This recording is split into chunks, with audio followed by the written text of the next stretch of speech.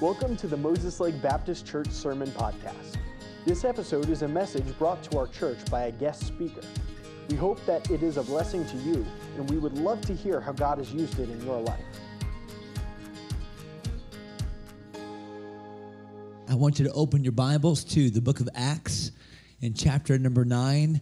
I'll give you this warning. I am on East Coast time, so it is, it's late. It's almost 11 o'clock, so I'm not responsible for everything that I say, although I'll take responsible for some of the things I say.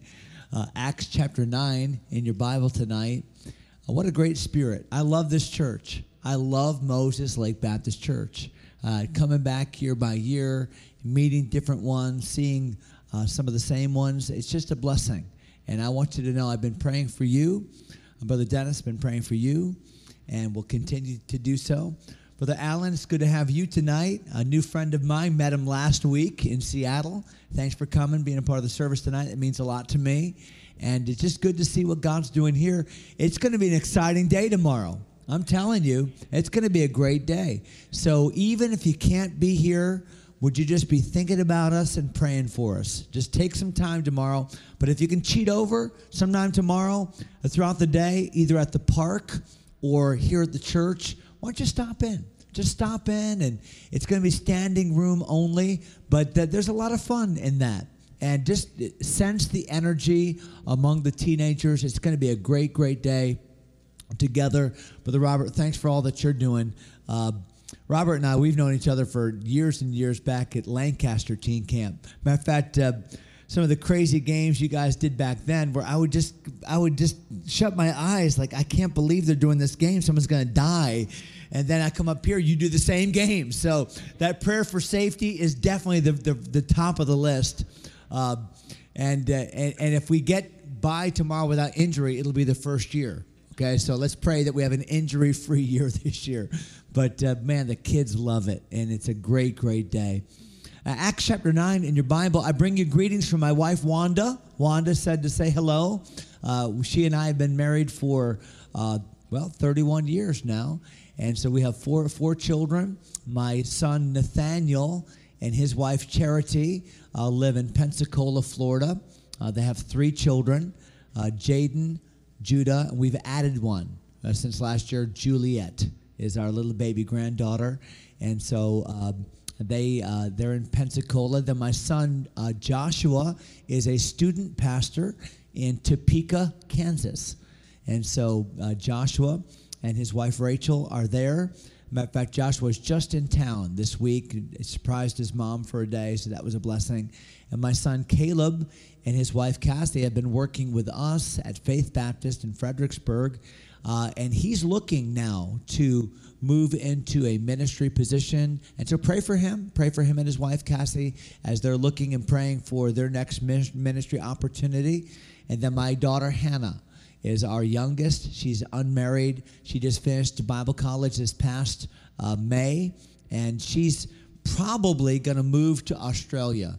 So I don't know what to think about that, but there's a great ministry in Sydney, Australia, and she loves it, and she's going to go work for a year. That's kind of the plan right now. So pray for her as she embarks upon the next part of God's will for her life. And then we do have a dog, Flora, but that's a different story. Okay, Acts chapter 9 in your Bible. How many have a dog? That's good. Praise the Lord for you. How many have a cat? No comment. Acts chapter 9. Acts chapter 9. And I want you to look at a passage of Scripture that you're familiar with. And I want to look at it perhaps through a different lens tonight. Not that we're going to make the Scripture say something it doesn't say. We're certainly not going to do that.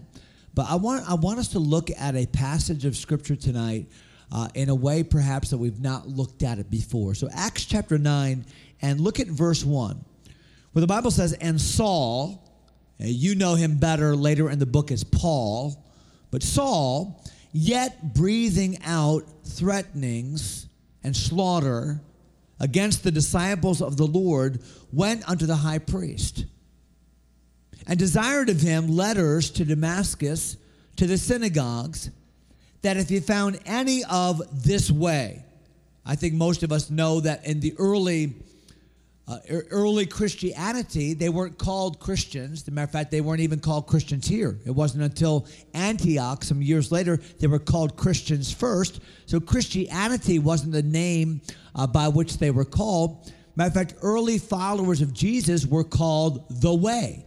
The Way. That gives added meaning to what Jesus said, but he said, I am the way. And so when the Bible says that Paul, or Saul here, was trying to get authorization from the high priest in Jerusalem to go to find people of the way, or this way, what that meant was followers of Jesus. Saul is seeking to imprison, and in some cases, execute those that are following the way or following Jesus. So watch what happens here in verse 2. Whether they were men or women, he might bring them bound unto Jerusalem. And as he journeyed, so he's on this trip, and the implication is that he received the authorization. The implication is that the high priest has now sent him. He's 150 miles away, because Damascus is 150 miles away from Jerusalem.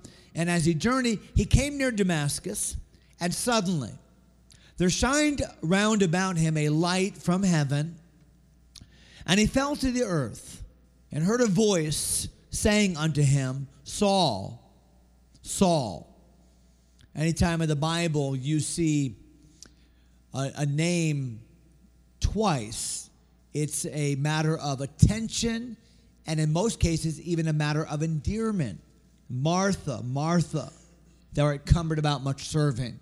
Lord, Lord, have we not done what? Simon, Simon, Satan, Saul, Saul, Jesus is speaking. Saul, Saul, why persecutest thou me?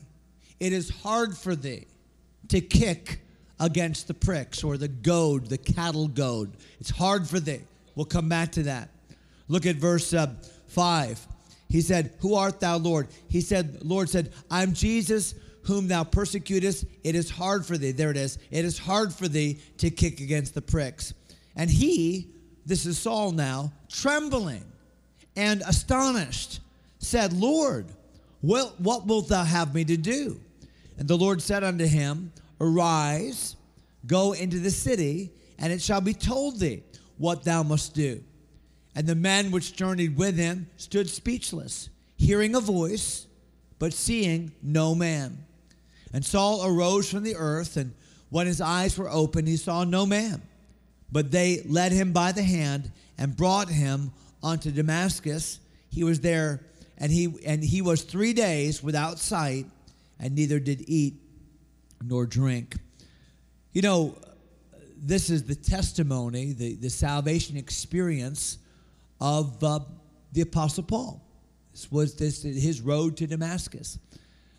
Dennis, you've been to Israel on one of our trips, and maybe some of you in the future will get a chance to go with us. And if you do, I'll take you to a spot in the north of Galilee that is along the road to Damascus. And we'll actually walk under an old Roman bridge, 2,000-year-old bridge, and we'll stand. We can actually climb up and you can stand on the road to Damascus.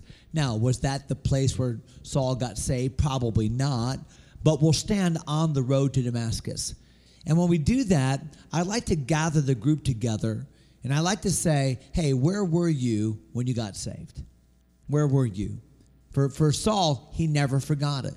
I was on the road to Damascus. And anytime he had a chance to tell people about it, whether it was on the steps of the Antonia Fortress in Acts 22, whether it was to the audience where Agrippa was in Acts 26, wherever Saul was, it seemed like he wanted to tell people, something happened to me. Something happened to me. We sing that song sometimes, I saw the light. No more darkness, no more night. Paul saw the light on the road to Damascus. And I'd ask you tonight, where did you see the light? Where were you? I think, Naomi, you recently trusted Christ. And, where were we when we trusted Christ as our Savior? For me, I was on my living room floor. 18 Dowd Street, Newington, Connecticut, back in 1982. That's why I trusted Christ as my Savior. You know, Micah, where were you when you trusted Christ as your Savior? Your bedroom. Where was it? In Oklahoma. Where were you, Carlos, when you trusted Christ as your Savior? Goldendale, Washington, a teen camp. That's something. Brother Dennis, where were you when you trusted Christ as your Savior? Riverside Baptist Temple, at the altar. Brother Allen, where were you when you trusted Christ as your Savior?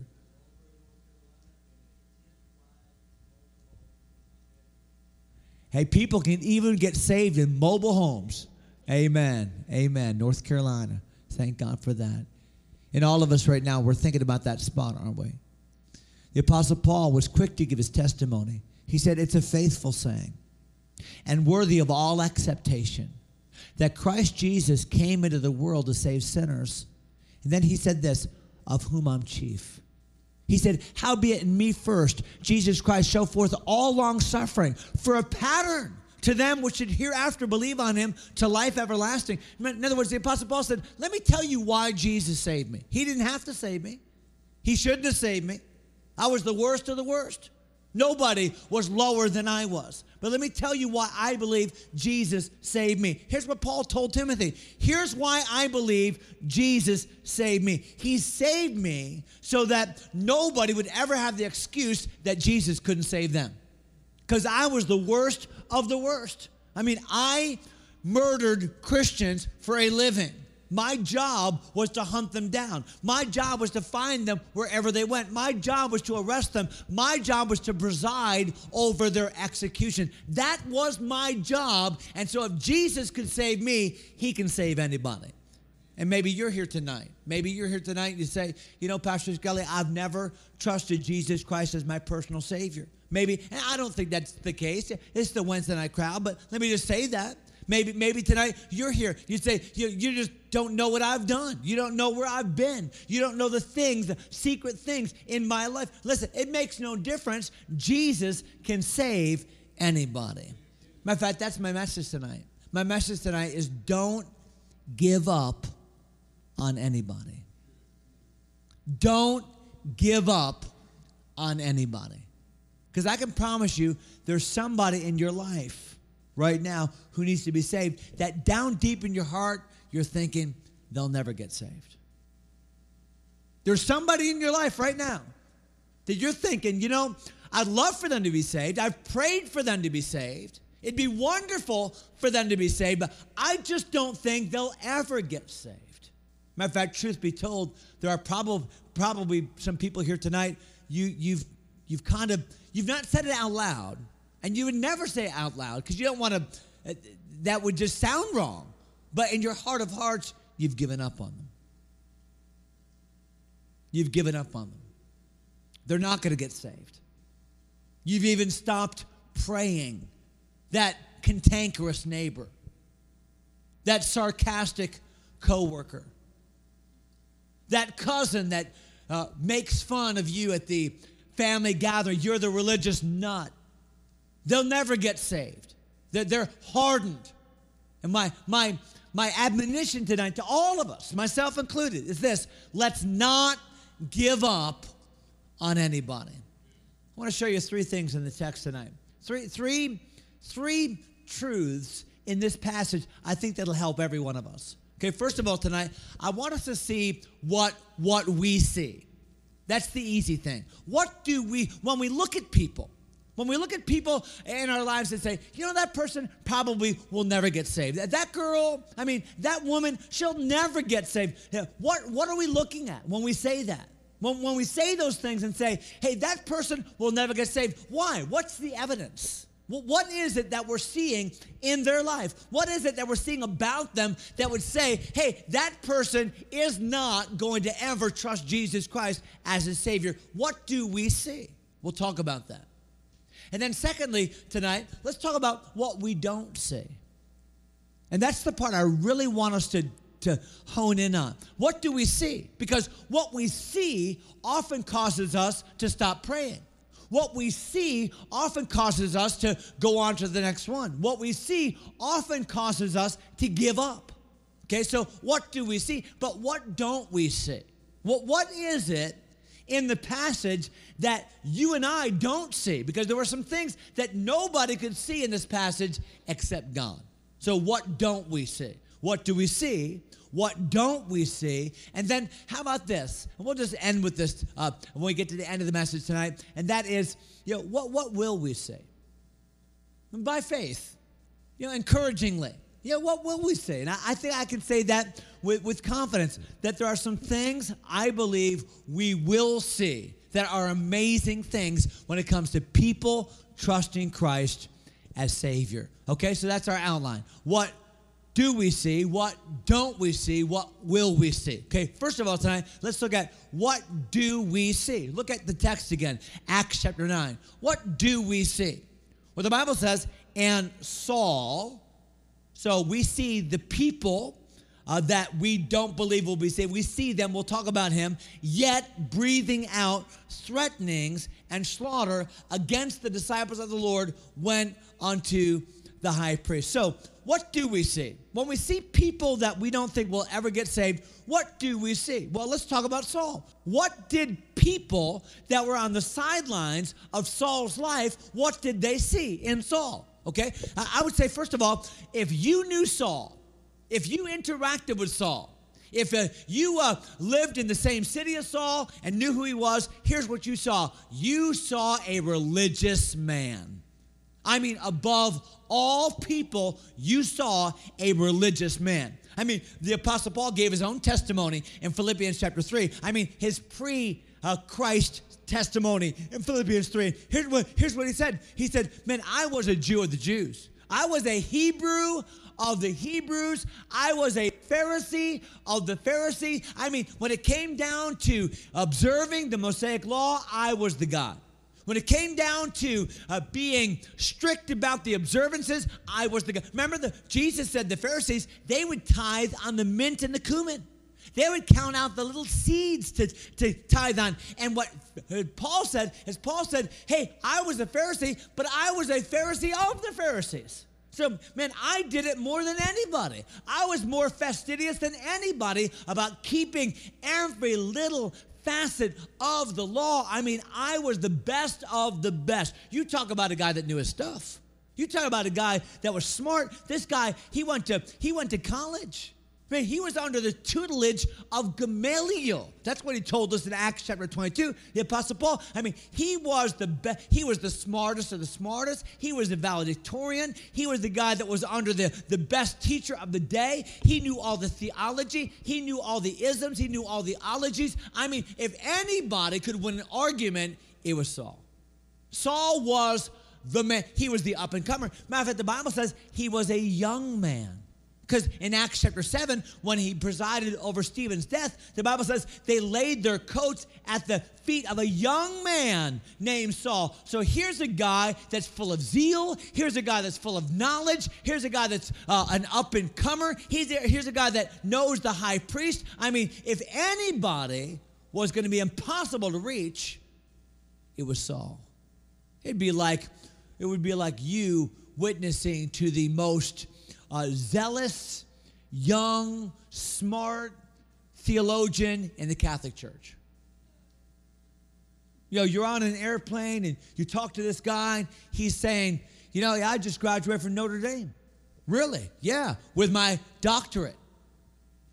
Really? Yeah. Oh, and I've been on mission trips. I go to the Vatican every year. I know the Pope. Yeah, we've started churches. Yeah, I mean, I grew up, my grandma my mom's Catholic, my dad's Catholic, my grandma's Catholic. We've been Catholic for centuries. That's who we are. That's what our family is. Everything we do. You start trying to witness to that guy, you're not going to get anywhere. You know why? He knows more Bible than you know. You're going to try to whip out the Romans road. He's going to talk to you about the theology of Romans.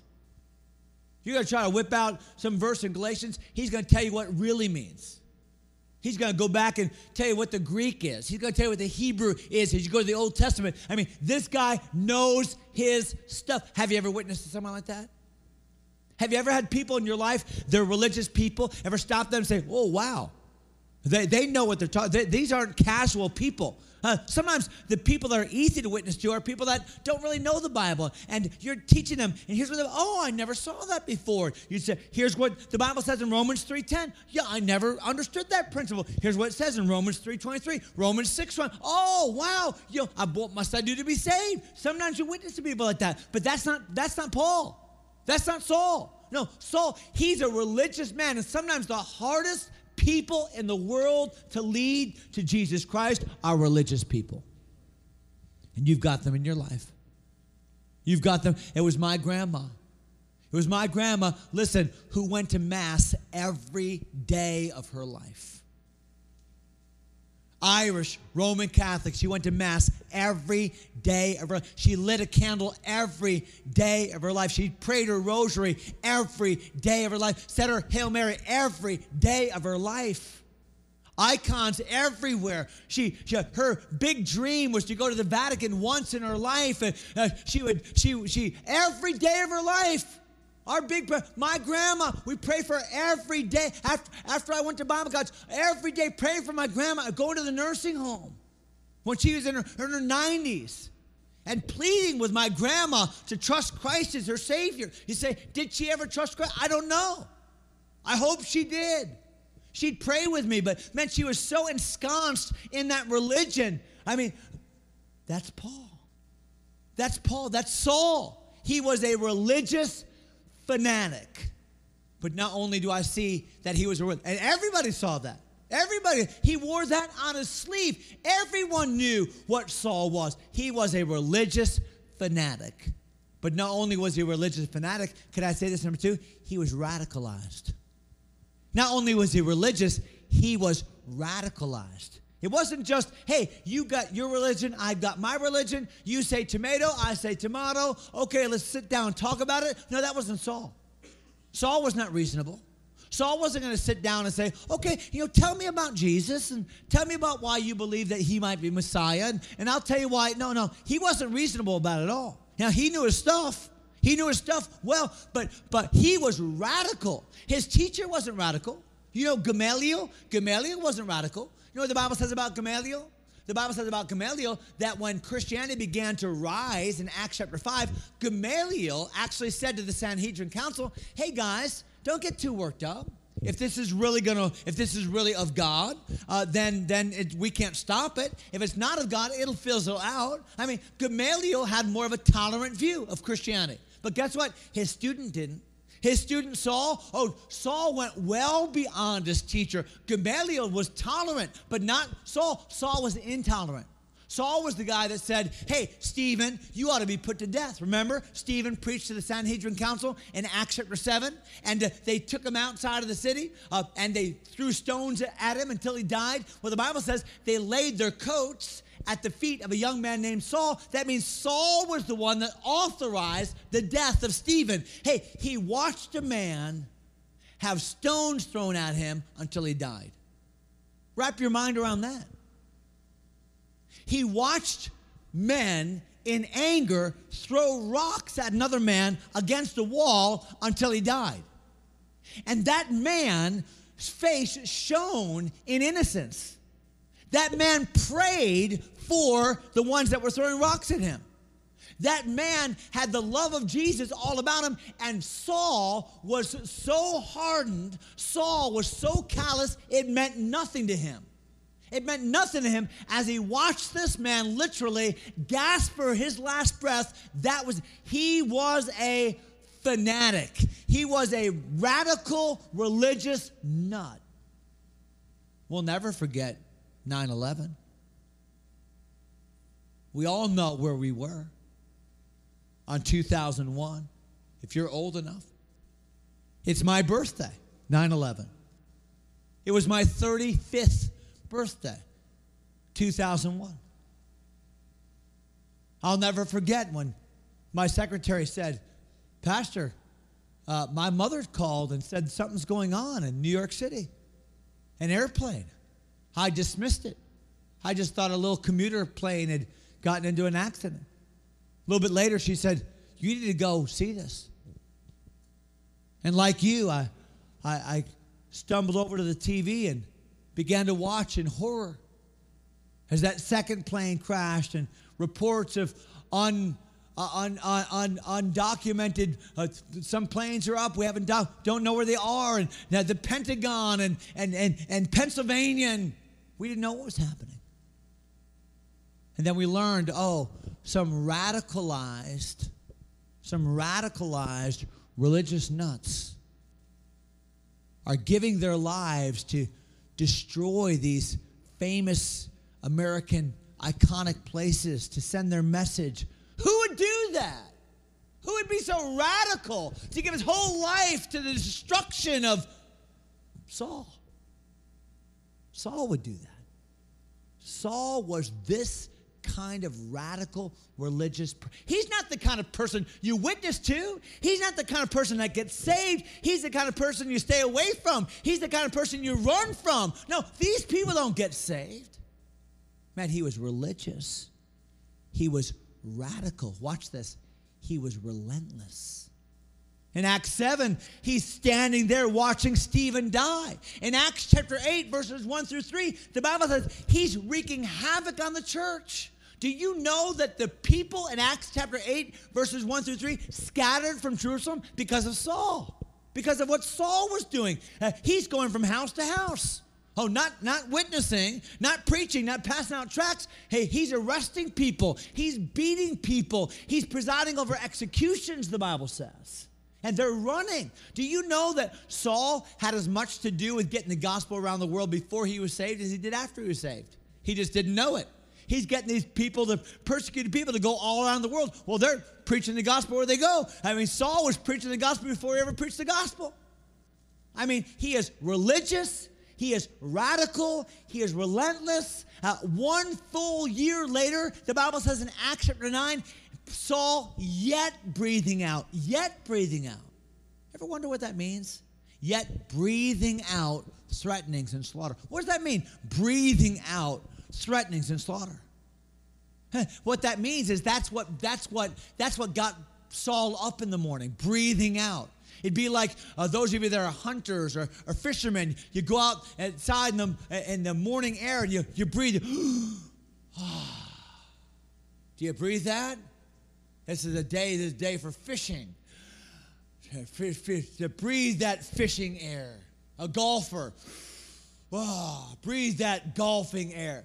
For Saul, it was a good day to kill Christians. Good day to hunt down believers.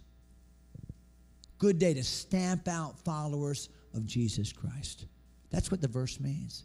Hey, people like this don't get saved. Now listen, who is that in your life? Who's the person right now in your life that you're saying, that person would never get saved? Man, they're so ensconced in their religious, that's who they are. It's like going to India and watching these people that go to the Hindu temple or going to some of the places I've gone, and like Ireland, where Catholicism is so cultural in their lives that these people will never get saved. Maybe there's people like that in your life, like my own dad, who grew up as an altar boy. The Catholic Church, Washington Heights, New York City. They moved to Nanuet, New York when he was in 8th grade. He turned his back on religion, became an atheist. Went to Madalyn Murray O'Hair meetings, Anne Rand meetings, married my mother, mocked her faith, left us when I was almost 4 years of age. One of the reasons he left us is because my mother refused to stop sending us to Sunday school. Went to a little Lutheran Sunday school. My dad said, that's religious jargon and garbage. I don't want my kids to be brainwashed. He met another woman at work and went away. I didn't even know my dad. Didn't meet him as an adult until I was 24. Prayed that my dad would get saved. I'll come back to that. Who in your life you'd say, that person would never get saved? Hey, that's the way I see it. And what people saw in Saul's life is that guy will never get saved. Look at what it says. Look at Acts 9. Look at verse 10. Acts 9 and verse 10. And there was a certain disciple of Damascus named Ananias. And to him said the Lord in a vision, Ananias. He said, behold, I'm here, Lord. The Lord said, arise, go into the street which is called Straight, inquire in the house of Judas for one called Saul of Tarsus. Behold, he prayeth. He's seen a vision of a man. He's going to know you're coming. Look at verse 13, what Ananias says. And Ananias answered, Lord, I've heard by many of this man how much evil he hath done to thy saints at Jerusalem. And here he has authority from the chief priest to bind all that call on his name. So God comes to Ananias and said, Ananias, go to Saul. I told him that you're coming. And Ananias said, Lord, you don't know who this guy is. What's Ananias saying? Ananias is saying, Lord, even though you're talking to me, this guy will never get saved. Isn't that what he's saying? Look at verse 21. Verse 21. But all this now Saul, Ananias goes, he gets baptized, he comes back to Damascus, but all that heard him were amazed. And they said, is not this he that destroyed them, which called on this name in Jerusalem, and came hither for that intent, that he might bring them bound unto the chief priests? Hey, when Saul finally began preaching in Damascus, people said, this is not possible. That guys like this just don't get saved. Oh, by the way, 3 years later. So now it's been 3 years because Saul's been on the backside of the desert, comes back to Damascus. He gets out by the hair of his chin and goes back down to Jerusalem. And watch what happens in verse 26. Verse 26.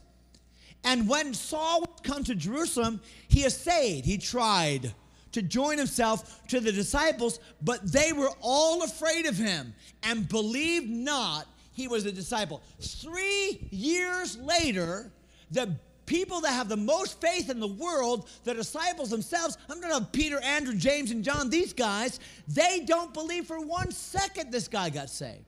That guy would never get saved. Even after he's saved, they're saying that guy could never get saved. Do you know somebody like that? Do you know somebody in your life that say, man, that person would be the last person in the world I would ever think would be saved? You know why we believe that? Because we operate on what we can see. And what they saw was a religious fanatic who was radical and relentless, and that guy would be the last guy in the world who would ever get saved. That's what they saw. Okay, but what did they not say? Quickly, what did they not say? Look at verse 2 of our text. What did they not say? Look at verse 2. And desired of him, Saul did letters. Verse 3, he journeyed. He came near Damascus. And suddenly, watch this, there shined round about him a light from heaven. Now, Paul, when he gives the testimony in chapter 22 and chapter 26, tells us more detail. And he says, by the way, it was noontime. So a light shined at noontime. That must have been sunlight because it's pretty bright out at noontime. But you know what? When Jesus gets a hold of your life, his light outshines any light. And Saul, he knew something was going on. And watch what Jesus says in verse 4. So he falls to the earth. He heard a voice. And the voice says, Saul, Saul, why persecutest thou me? Why? Because when we persecute the church of God, the body of Christ, Jesus takes it personally. Look at verse 5. He said, who art thou, Lord? The Lord said, I'm Jesus, whom thou persecutest. It's hard for thee to kick against the pricks. So what was happening in Saul's life that nobody saw? I see religion. I see radical. I see relentless. I see the most hardened guy, the most mean, the most vile, the most hateful man. That's what I see. A man that watches people get stoned to death. A man that arrests women and brings them to prison and watches them die. I mean, that guy will never get saved. Okay? But what's going on that you and I don't see? Okay? What we're finding out here in verse 4. Here's what's going on. Saul is under great conviction. Saul is under great conviction. God is working in places that we cannot go. Can I just tell you something? God has the ability to work in a person's life in places that you can't go.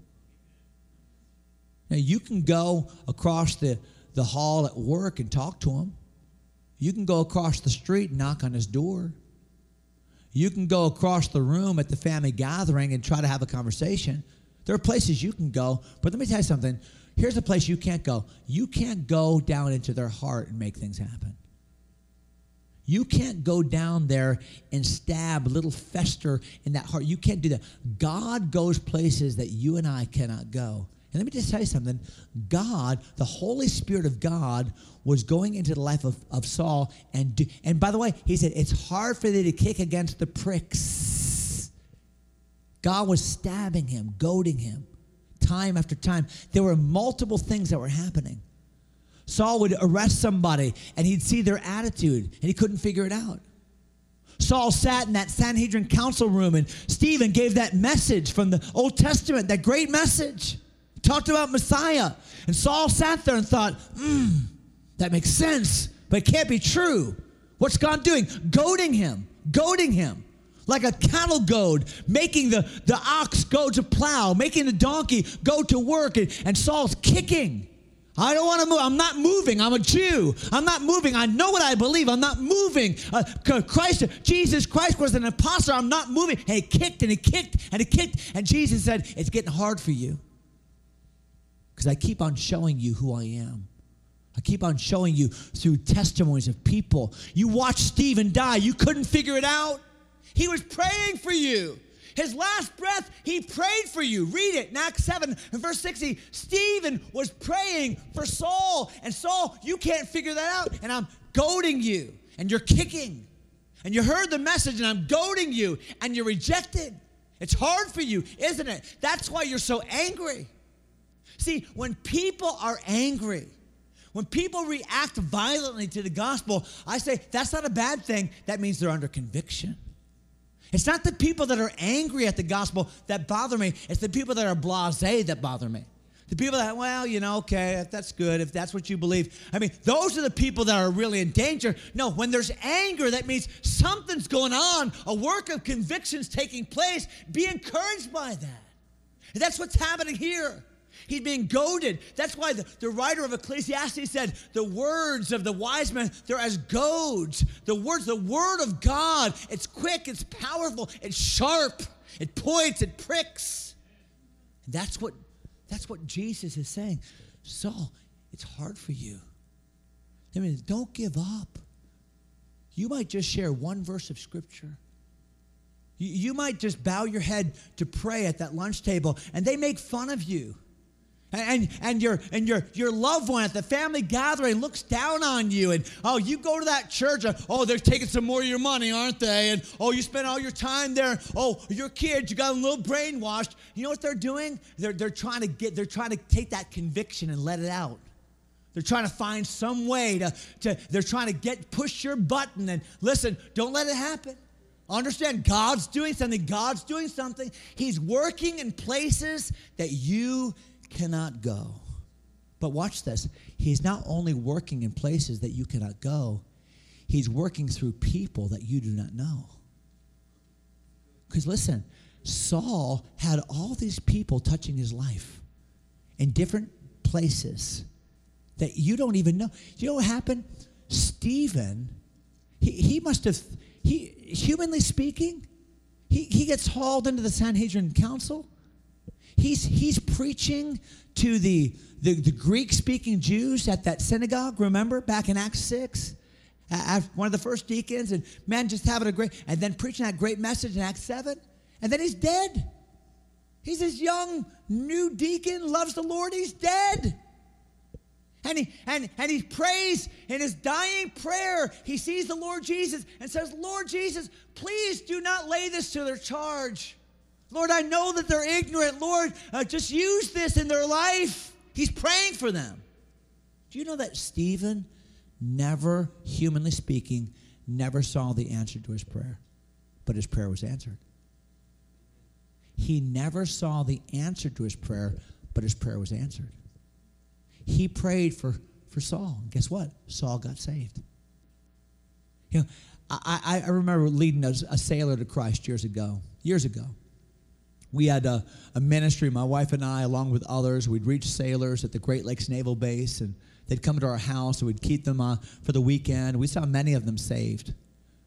I led one sailor to Christ. I wish I could remember his name, but he said to me, oh, my grandma would be so happy. I said, well, let's call her.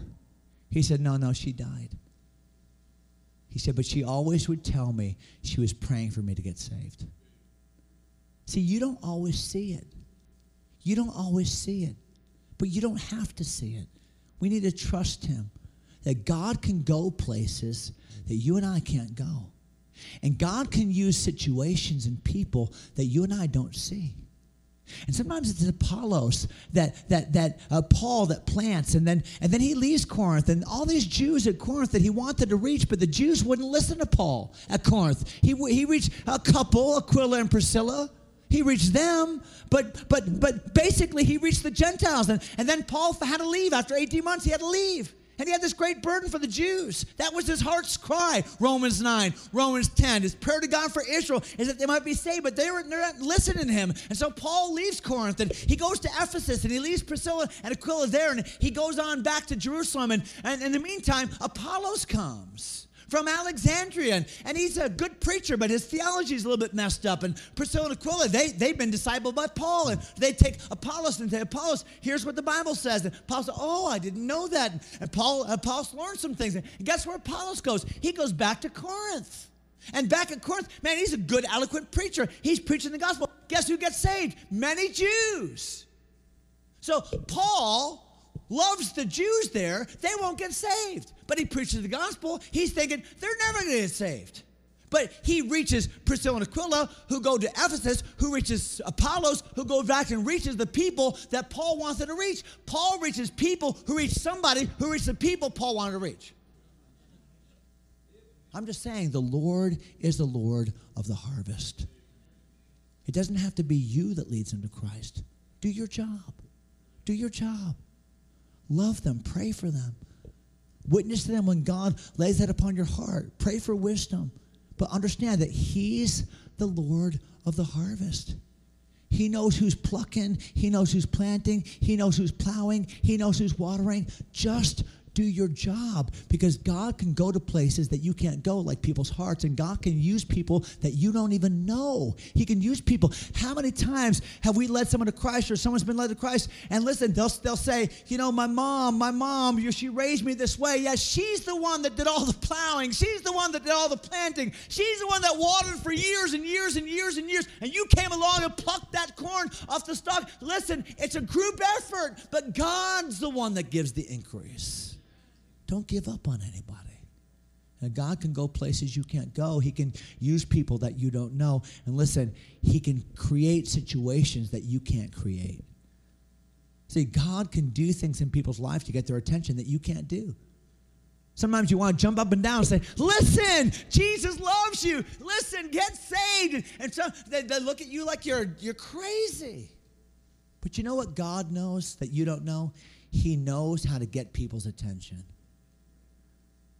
It's like our own loved ones. They know how to get our attention. My wife, she knows how to push every button I have. I can push hers too, right? You know what God knows? He knows all our buttons. You know what God did? He got a hold of Saul. God can bring that whole light from heaven thing down. You don't have that going on. Remember my dad? I prayed for him every day. You know what God did for him? God gave him 4th-stage pancreatic cancer when he was 50. Well, he's my age. Right now, I'll be 53. When he was right now, he got it. And it was the greatest blessing of his life. Because my dad wouldn't listen to anything else. This was not a Dennis Fountain testimony. This wasn't a man of God whose testimony and trial of affliction had been a blessing to people that you don't even know. No, this was a man that knew nothing of God. This was a man that was rejecting God. And God says, I'm going to get your attention. And he did. And my dad died. He died. Age 56, he died. I'm going to tell you something. 2 months before he died, I sat in his hospital room and led him to Jesus Christ. I'm just telling you, God can create situations that we can't create. He knows what'll get you on your knees. For Saul, he got him on his knees, didn't he? His Saul, he put him down. Hey, you're not going to eat, you're not going to drink, you're not going to see. You're not as smart as you think you are. You're not as powerful as you think you are. He showed him, didn't he? That's what God can do. Don't give up on anybody. I know there's things you can see, and everything you can see is telling you he'll never get saved. Everything that you're looking at will tell you she will never get saved. But I'm telling you something, there's things you can't see. Like God's going places you can't go. He's using people you don't know. He's creating situations that you can't create, okay? Pray and trust. God can save anybody. And then number 3 and lastly, not only do I see that there are some things that we can see, and then there are some things that we can't see, but I'm going to say this by faith, there are some things that we're going to see. You know what the story of Acts is? The story of Acts is the story of unlikely conversions. That's what it is. That's the whole story of Acts. The whole story of Acts is, this would never happen. Yeah, okay, these Jews show up. Listen to me. These Jews show up for a Jewish feast. Thousands of them. They're coming to celebrate the feast of Pentecost. But you know what happens? They get saved. That's unlikely. Here's this man that sits by the gate beautiful every day. All he wants is money. And Jesus has a bigger person. No. He got saved, and 5,000 other people that know who this guy is and walk by him every single day of his life. They see him every single day, so they know he's lame. They know his condition. They know he's never going to get better. And now they see, oh, wow, Jesus of Nazareth saved him. Boy, he can save me. And 5,000 people got saved. And then later on, Saul gets saved. Later on, Cornelius gets saved. You just go right down the list. I'm just telling you, if you stay around long enough, you're going to see some amazing things happen. You're going to see people get saved that you never thought would get saved.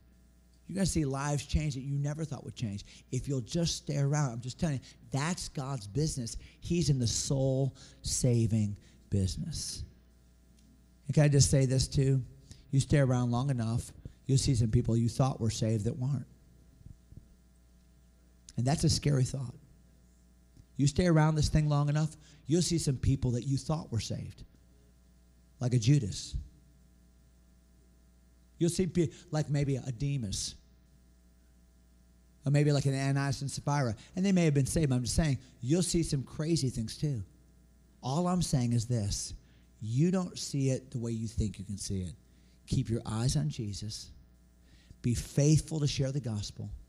Be faithful to your local church, and watch and see what God can do through you in the lives of people for the honor and glory of Jesus Christ. Thank you so much for listening to this message. If you would like further information about our church, please visit MosesLakeBaptistChurch.com.